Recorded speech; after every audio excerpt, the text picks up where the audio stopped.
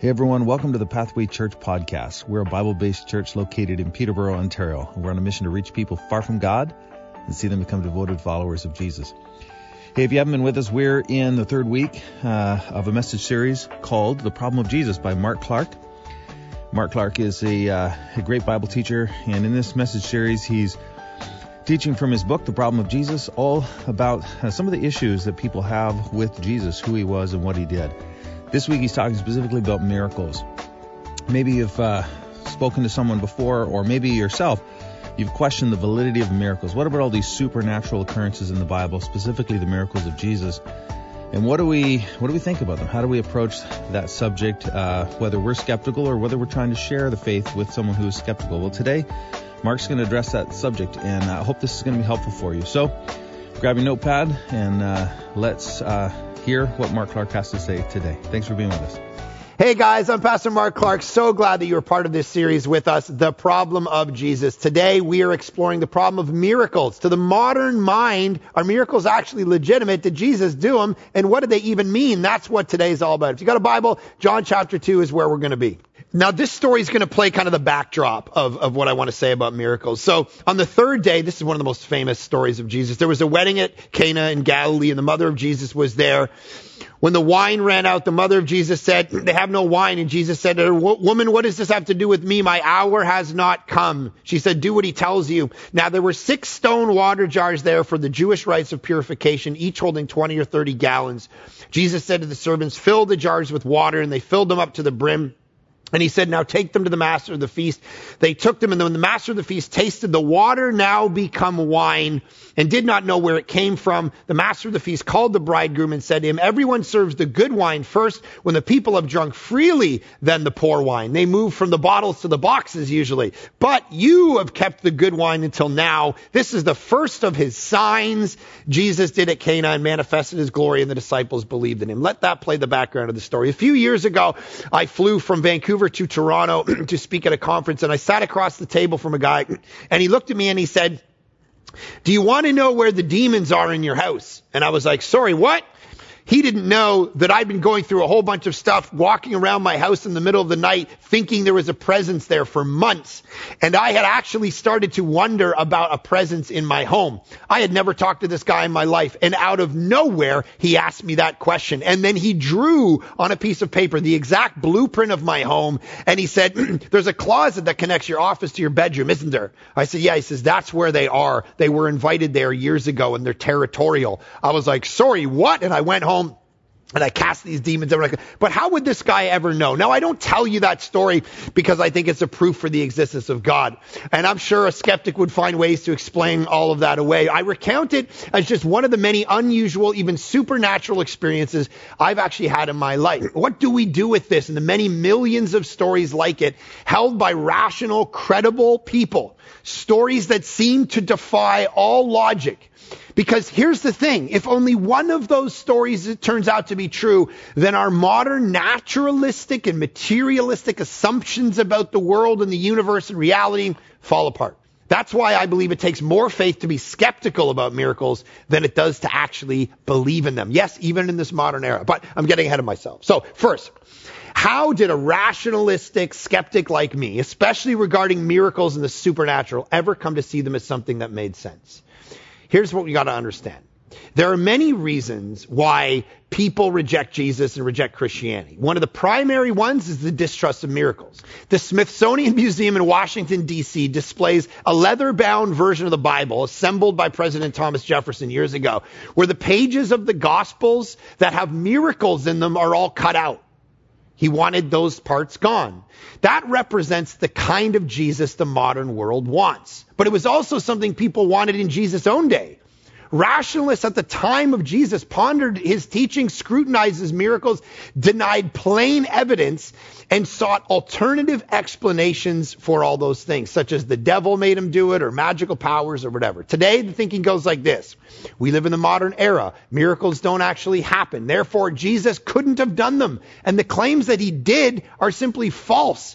This skepticism is extended to the Bible as a whole, filled with miracles from beginning to end. So you have ancient, naive, uninformed people. That's why they believe in it. Not modern scientific people. The march of science has trampled belief in the supernatural. That's what we think. So is all of that skepticism the right posture? I'm going to argue not, because instead miracles are actually probable that we're seeing now, given the kind of universe in which we find ourselves, even from a scientific perspective. See, in the naturalist view, the view where there is no God, is that really correct? Are miracles basically from that mindset, they're ruled out as impossible before we even get started? A naturalist is a person who believes that their view on nature and reality and miracles are simply the product of looking at the evidence, drawing conclusions based purely on science, experiment, and observation. First thing we got to understand about that is it's not true. If you're a naturalist, your understanding of what is allowed to happen or not happen in the universe is a philosophical approach first. You approach data and you predetermine that your experience of nature will dictate what you believe about it, that it has certain laws that can't be broken, for instance. That can be a dangerous approach. You got to approach the data with unpredetermined understandings of what's possible. In his book on miracles, Oxford professor, lifelong skeptic C.S. Lewis wrote this. He said, if anything extraordinary seems to have happened, we can always say that we or they have been victims of illusion. If we hold a philosophy which excludes the supernatural, this is what we will always say. If, for instance, we start out with the assumption that miracles are impossible, then no amount of historical evidence about the life of Jesus or anyone else is going to convince us otherwise. So that's not going to do. That isn't fair to the process of historical inquiry, because the matter has already been decided before the adventure has begun. And that's not the way to approach this. If miracles are possible, though immensely improbable, then the right evidence could potentially convince us that miracles have occurred. And I contend that once we're in a position to do that, we're going to see that existing evidence will be sufficient to convince us that quite a number of miracles have actually occurred. And there's the contradiction of naturalism. So where do we get this idea that miracles are not possible? As I mentioned, it's actually rooted in a prior philosophical assumption, the belief that there's only nature. And some of you I grew up in that, right? A material world that we can taste, see, feel, touch, smell, and that's the only thing. There's no spiritual, there's no immaterial world. Nature's the whole show, we think. Nothing exists or happens outside of nature or natural realities or the laws of nature. Most famous, 100 years ago, philosopher David Hume argued exactly that. He said, basically, nature is all that exists. We don't have any evidence that there's anything beyond it, and so let's just stop talking about it. It's problematic for a bunch of reasons. First, that whole worldview argues the laws of nature are established by a firm and unalterable experience. Right? Based on the consistent testimony of countless people in different places and times, nature just is. So if one defines natural law as immutable, meaning unable to be changed, then of course miracles are impossible. But who can conclusively say that natural laws are unchangeable? There are a number of natural laws that have been overthrown by more recent scientific discoveries. Alvin Plantinga, who's one of the great philosophers of our time, talked exactly about that. He talked about the idea that Newton's laws were for nearly 2 centuries regarded as absolutely true. They worked incredibly well. No body of statements had ever been subjected to so much empirical verification. Every machine incorporated its principles. The entire Industrial Revolution was based on Newtonian physics and mechanics. Newton was vindicated 1,000,000 times a day, Plantinga said. Yet, Einstein's theories of relativity, which came along later, contradicted Newton. Newton's laws were proven in important ways to be wrong or at least inadequate. See, in other words, scientific laws are not truly immutable. They're not laws of nature per se. They're human laws, interpretations that represent our best guess about the world and the way it works. So while David Hume insists that miracles violate the known laws of nature, in the end, there are actually no known laws of nature in the end. Like, if it comes to science, so-called laws, they're always being refuted and rethought. So the need for humility in regards to conclusions about these things is overwhelming. One writer has said, a miracle is a violation of nature, right? But here's what we got to understand about that rebuttal. It's a category mistake. Lewis said this: when a thing professes from the outset to be a unique invasion of nature by something from the outside, increasing knowledge of nature can never make it either more or less credible. Meaning his point is that when someone believes in miracles, they aren't arguing that nature left alone will produce the event. They assume there's another agent acting in the event that transcends the natural order in some way, who tampers with things. In other words, miracles aren't contradictions of science. They lie outside of the realm of science. We can't prove something is metaphysically not there when all we have to deal with is the physics. You're making metaphysical conclusions saying, oh, there's not, but all you're dealing with is soil. Now, all of that's not actually that controversial. Think of things like ethics and morality. They can't be tested and proven in a scientific way. Rarely, however, does this lead for someone to conclude that they don't exist. The philosophy of naturalism bases its predictions on the premise that things like miracles don't happen if there are no interferences, they say. But that's the point people who believe in miracles make. By definition, miracles interrupt the usual course of nature. They must have help to do so. Catching an apple as it falls from a tree, that's the law of gravity, but it's not making it not real just because a hand got in the way. It's actually not overthrowing the law of gravity. It's just an interruption into it. Something, in this case, the hand has broken the natural process of falling. That's not a contradiction. It's merely an interruption. So the argument for miracles is an argument for an X factor that goes over and above nature. That's the point. This is why a miracle is deemed supernatural, something outside of nature, exactly what Christianity claims. Not that nature by itself would give us a miracle. So the biblical claim is not that nature spit Jesus out of the grave, for instance, but that, what does Ephesians say? God raised Jesus from the dead and seated him at the right hand in the heavenly places. That's the point. In the book of Acts, God raised Jesus up, putting an end to the agony of death. The statement says nothing that contradicts the laws of nature. It's saying that God raised Jesus from the dead. That has zero implausibility with respect to our knowledge of natural processes. One writer has said this: only if the atheist has independent reasons to think that God's existence is implausible, or his intervention in the world implausible, could he justifiably regard the resurrection as implausible. So you got to say that God doesn't exist to say that miracles don't exist, which is actually a much harder task. Christianity doesn't argue that it will happen according to nature. It posits God and his supernatural power to do something beyond what nature could ever produce left to itself. So the mistake the skeptic makes with miracles is first assuming that nature is a closed system that defines the entirety of reality. The idea of miracles defies science, they say, but they don't. Naturalism as a philosophy is now seen by many people as an outdated product of an 18th century thinking. It's a mechanistic portrait of nature given by the sciences of that day that exerted widespread influence on scientific conclusions, but many of those conclusions are now actually viewed as outdated and irrelevant. Often the perspective of that time is referred to as classic or the old picture of science. The new picture and the latest sciences don't conflict with miracles at all. It's the fields of biology and cosmology. The more deeply science has delved into the complexity of the universe, the more legitimate miracles have become. One writer says this: completely consistent with modern science is the deduction of miracles. To give an example, the older modernistic way of thinking held that no event could be uncaused in any way. But the entire field of quantum theory, go look up quantum mechanics today, is founded on the notion of uncaused events. Quantum theory is counterintuitive to a mind trained in older, classical, enlightened scientific paradigms, to the point where it actually seems wrong. As one of the university professors that I was reading recently put it, he said, if we try to define a miracle as an event that is incompatible with laws of nature, then it seems that water changing into wine, a dead man coming back to life, etc., are not miracles because they're not incompatible with quantum mechanics. The more we've learned about the universe, we realize it's super complex. And 200 years ago, they didn't know any of this stuff. See, ironically, that whole mindset recognizes the limitations of science.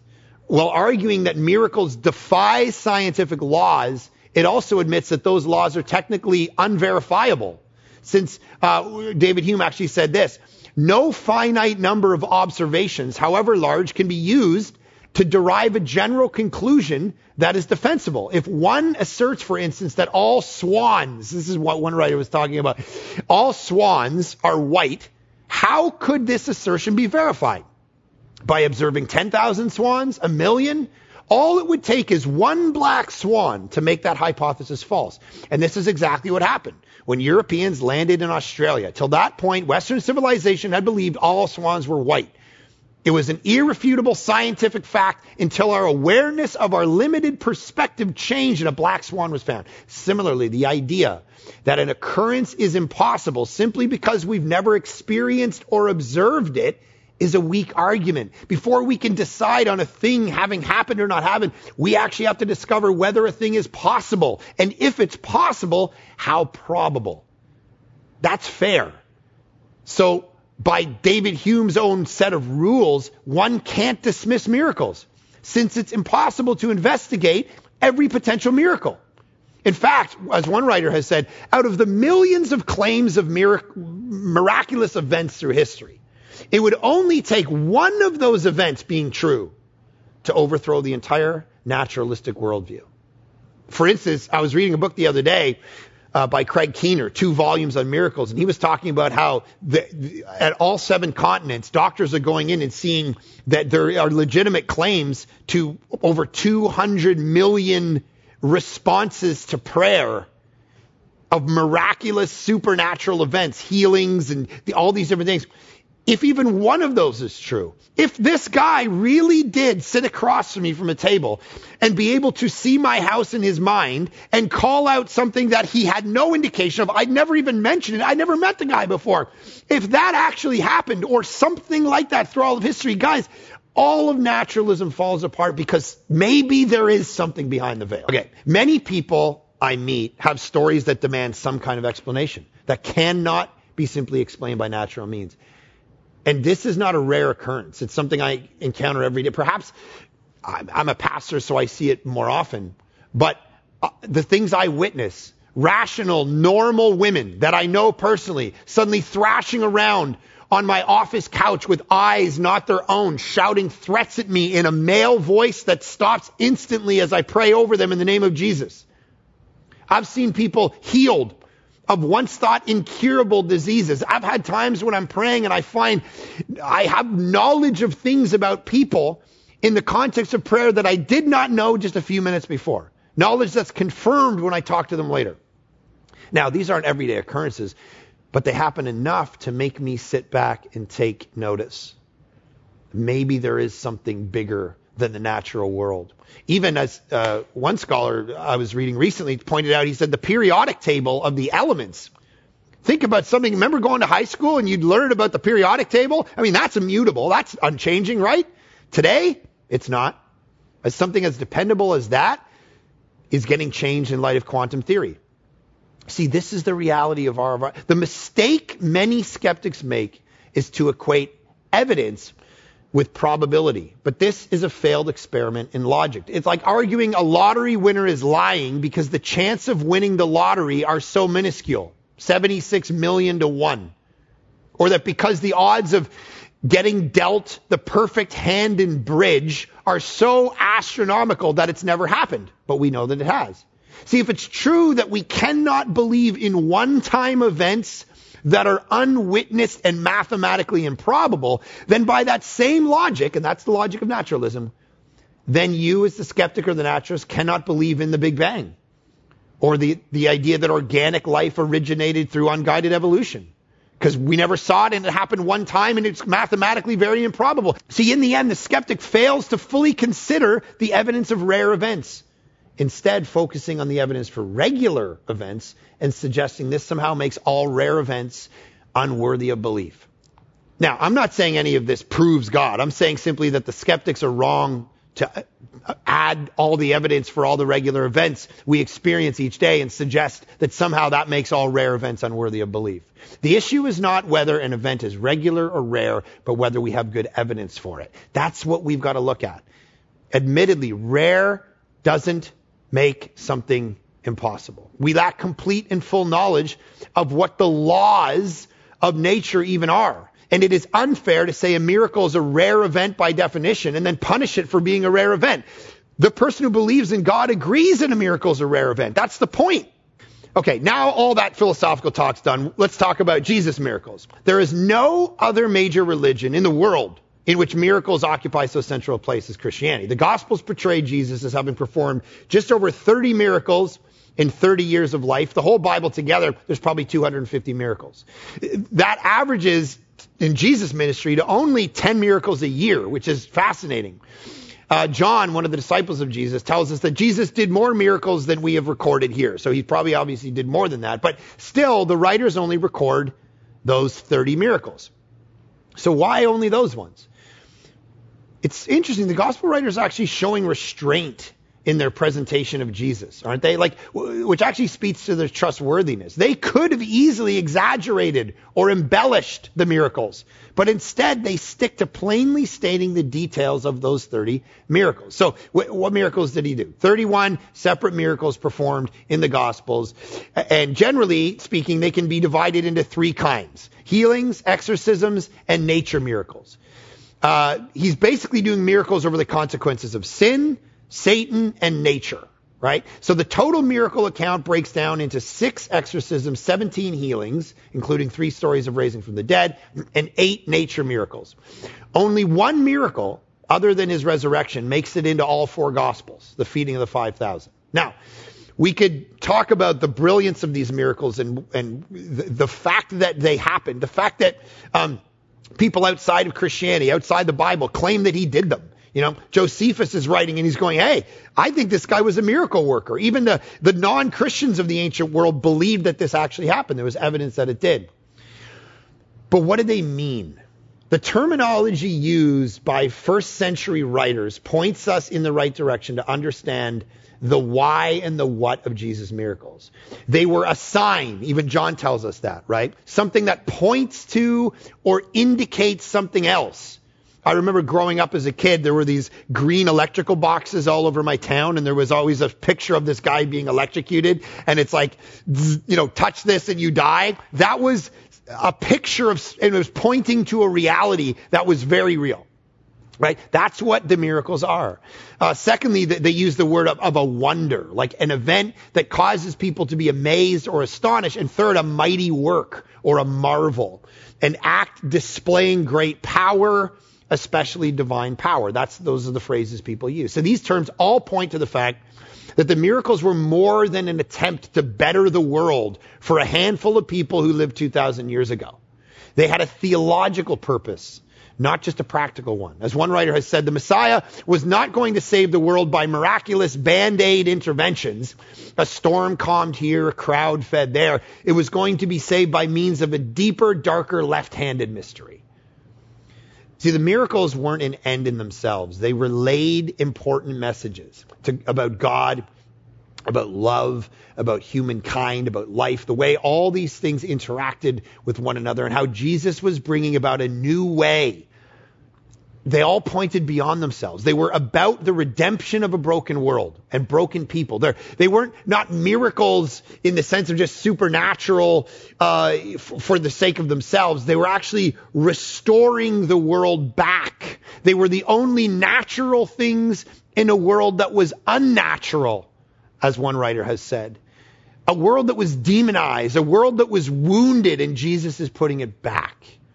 Consider the story of the man Jesus heals from blindness in John 9, right? The disciples come to him. He heals this guy of blindness. The disciples come and they go, why was this man born blind? Was it him or his parents that sinned? And Jesus heals the man, and then the story pivots and it becomes about something else. Listen to what Jesus says. I have come into this world so that the blind will see, and those who see will become blind. Some Pharisees who were with him heard him say this and asked, what, are we blind too? Jesus said, now that you claim you can see, your guilt remains. That's John chapter 9. See, the disciples, as well as the readers of John's gospel, are looking back to find out the answer to the question, why? Jesus redirects their attention forward, answering a different question. To what end? His answer? so that the work of God might be displayed in his life. The miracle in this sense was making a theological point, not about the one man's blindness, but about all of our blindness. Everybody's blindness, your blindness, mine, to the spiritual questions. The words of Jesus are accompanied and confirmed by his works. They are the physical evidence to the world of the reality of Jesus, what he was claiming, what he was teaching, what's happening through my life and ministry right now, the restoring of all things. And let me give you little pictures of it. This is why John repeatedly uses the word sign, like we saw in the story. This was the first of his signs. A sign of what? Miracles are a sign of the new creation breaking into the old. It's the piece of grass growing up through the concrete. God is no more satisfied with this earth the way it is than we are. Jesus' miracles offer a hint of what God intends to do about it. That's the point.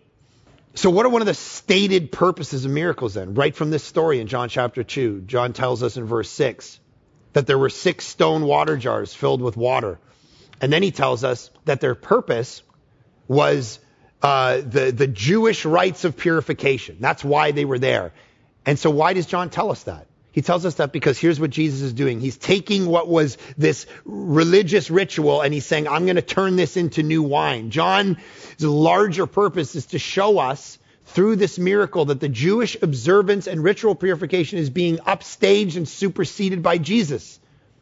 That this phase of history where humankind connected with God through religion and observance and ritual and temple and cleaning is coming to an end. It's being fulfilled by Jesus and what he's doing in the world. Jesus is doing something new and he's saying, I'm the new wine. I'm the new temple. Religion is giving way to relationship. And here we find the scandal of the miracles, the real problem. Jesus was creating in the world. What he was saying was like a hand grenade going off in that culture, upending centuries of tradition. This would have been seen as extremely offensive and controversial to John's audience. How do I know? A few years ago, I was in Israel and I was doing a tour. We went to Cana. We went to the place where they say this wedding took place, and there was 6 stone water jars there, big. And I went and I did a devotional, and there was like 100 people around, and I did this devotional. I said exactly what I just told you. And my Jewish guide, Abraham, later on pulled me aside and he said, are you serious about what you said back there? And I said, yeah, of course. He said, I've done this tour with 200, 300 Christian groups in my life, and I've never heard anyone say that that's what that story was about. Do you really think that that's what Jesus was trying to say, that this era and epoch of salvation history has ended and it's giving way to this new one that Jesus is bringing? I said, yes. And of course, we started to talk. He's like, I got to rethink my whole life in light of this. Jesus wasn't just healing people or doing marvelous things. He was more than a doctor or a magician. He was doing something that meant something bigger to the larger world. It was an invitation. So here's the last question we got to answer. What does this mean for you and me? It means transformation. That's the point of it all. Jesus doesn't want us to miss the fact that this miracle and all of them are about transformation of our lives. Jesus came to save and transform normal, everyday, stale, water in a pot existence to something sweet and colorful. Something that affects the senses and stimulates the very soul of people. The real transformation of water into wine, in that sense, is about us at the end of the day. That's what John wants us to see. It's about your anger problem. It's about the guilt that you still live with because you did that thing you can't forget. It's about the materialism you can't shake, that addiction that makes you feel worthless. It's the story that promises to take the bland ruins of our tasteless lives and make them sweet again. Jesus is creating something new, something so good that the world, when it tastes it like that wine, it's never going to be satisfied with anything else. 10 or 11 years ago, we were starting a church, and we got together, and the team, 16 people that started Village Church in my house, had to come up with a mission statement. And the mission statement we came up with was to see people transformed into fully devoted followers of Jesus. And while that might feel generic, that purpose statement, that mission statement, it could be on any church, I guess, but we intentionally focused on the word transformed. See, Christianity is more than a set of teachings or a philosophy of life. It's an offer of a living, breathing relationship with God which transforms your life. My son who was dead is alive, says the father in the prodigal son story. Is that your life? Like, Jesus is still doing miracles. He transforms us from the selfish, idol-driven, sinful, hopeless people that we were into something entirely different, so that we spend money differently. We treat our spouse and our friends differently, even strangers. That we raise our children differently, that we do our jobs differently. Everything changes when it's put into the hands of Jesus. And it changes, what does the master of the feast say? For the better. These things were used for purification, but now there's something better. Usually you pull out the good wine and then it gets worse. But this later wine is actually better than the first version. The Christian word for this is sanctification. Jesus changes our minds, our souls, our bodies from what we used to value and celebrate and take joy and pleasure in to something else entirely.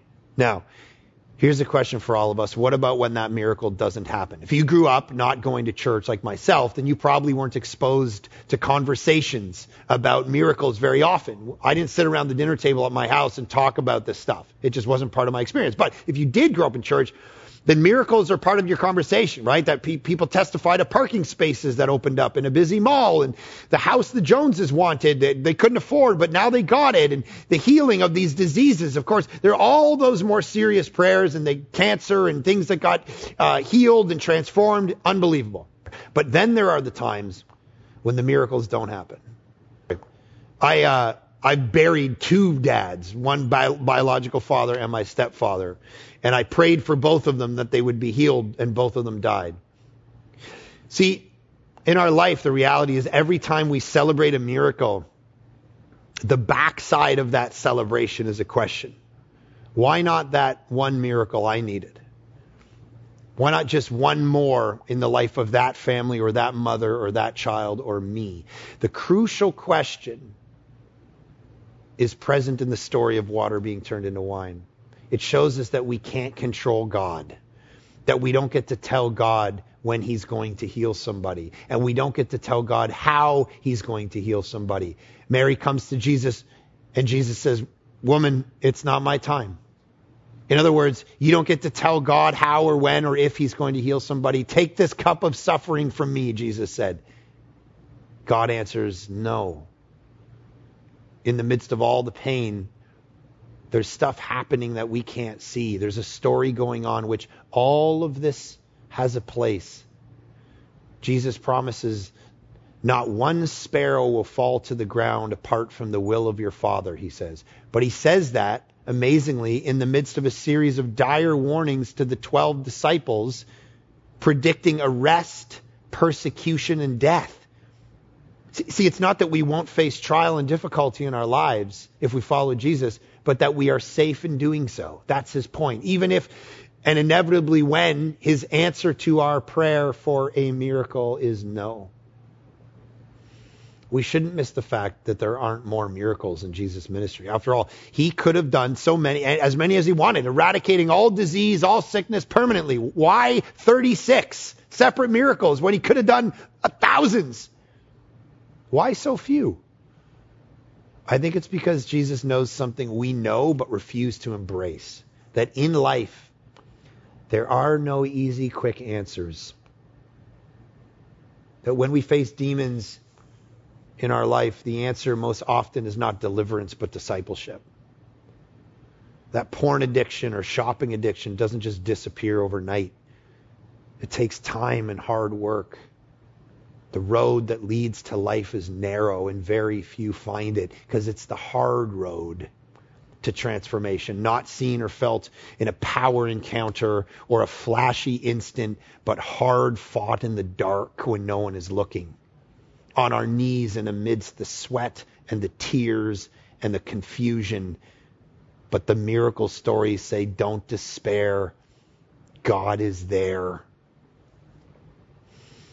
Father, I pray for that comfort to reach every heart and mind watching this right now.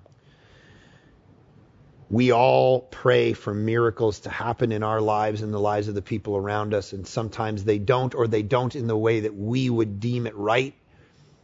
And I pray that we take the comfort of the fact that we trust you and that you're doing a beautiful thing in the midst of the world, and you have a plan, and you're bringing about transformation, transforming not what we do, but what we want to do, what we value, what we love. And you're doing that even in the midst of the difficult times. Even when it looks like you're not doing a miracle, you come through in the end. That the gospel's beautiful message to us is not that we'll never die, but that we're safe in dying. Not that we'll never face trial or sickness or suffering, but that ultimately we're safe in doing so, because from your perspective, you are working on us not to have a good 80 years, but an 80 million after that, and 80 million after that. And Jesus, let that perspective comfort us, challenge us, change us to the core of who we are. In your good name we pray. Amen. Hey, thanks for tuning in this week. We appreciate your support, and by listening and subscribing to this podcast, you are helping us to reach more people. If you'd like to connect with us, you can go to our website, pathwaylife.com. You can follow us on our YouTube channel, Pathway Church PTBO. And we'd love to get to know you. Reach out, and we would love to support you in any way we can to help you become a fully devoted follower of Jesus. Until next time, have a great week.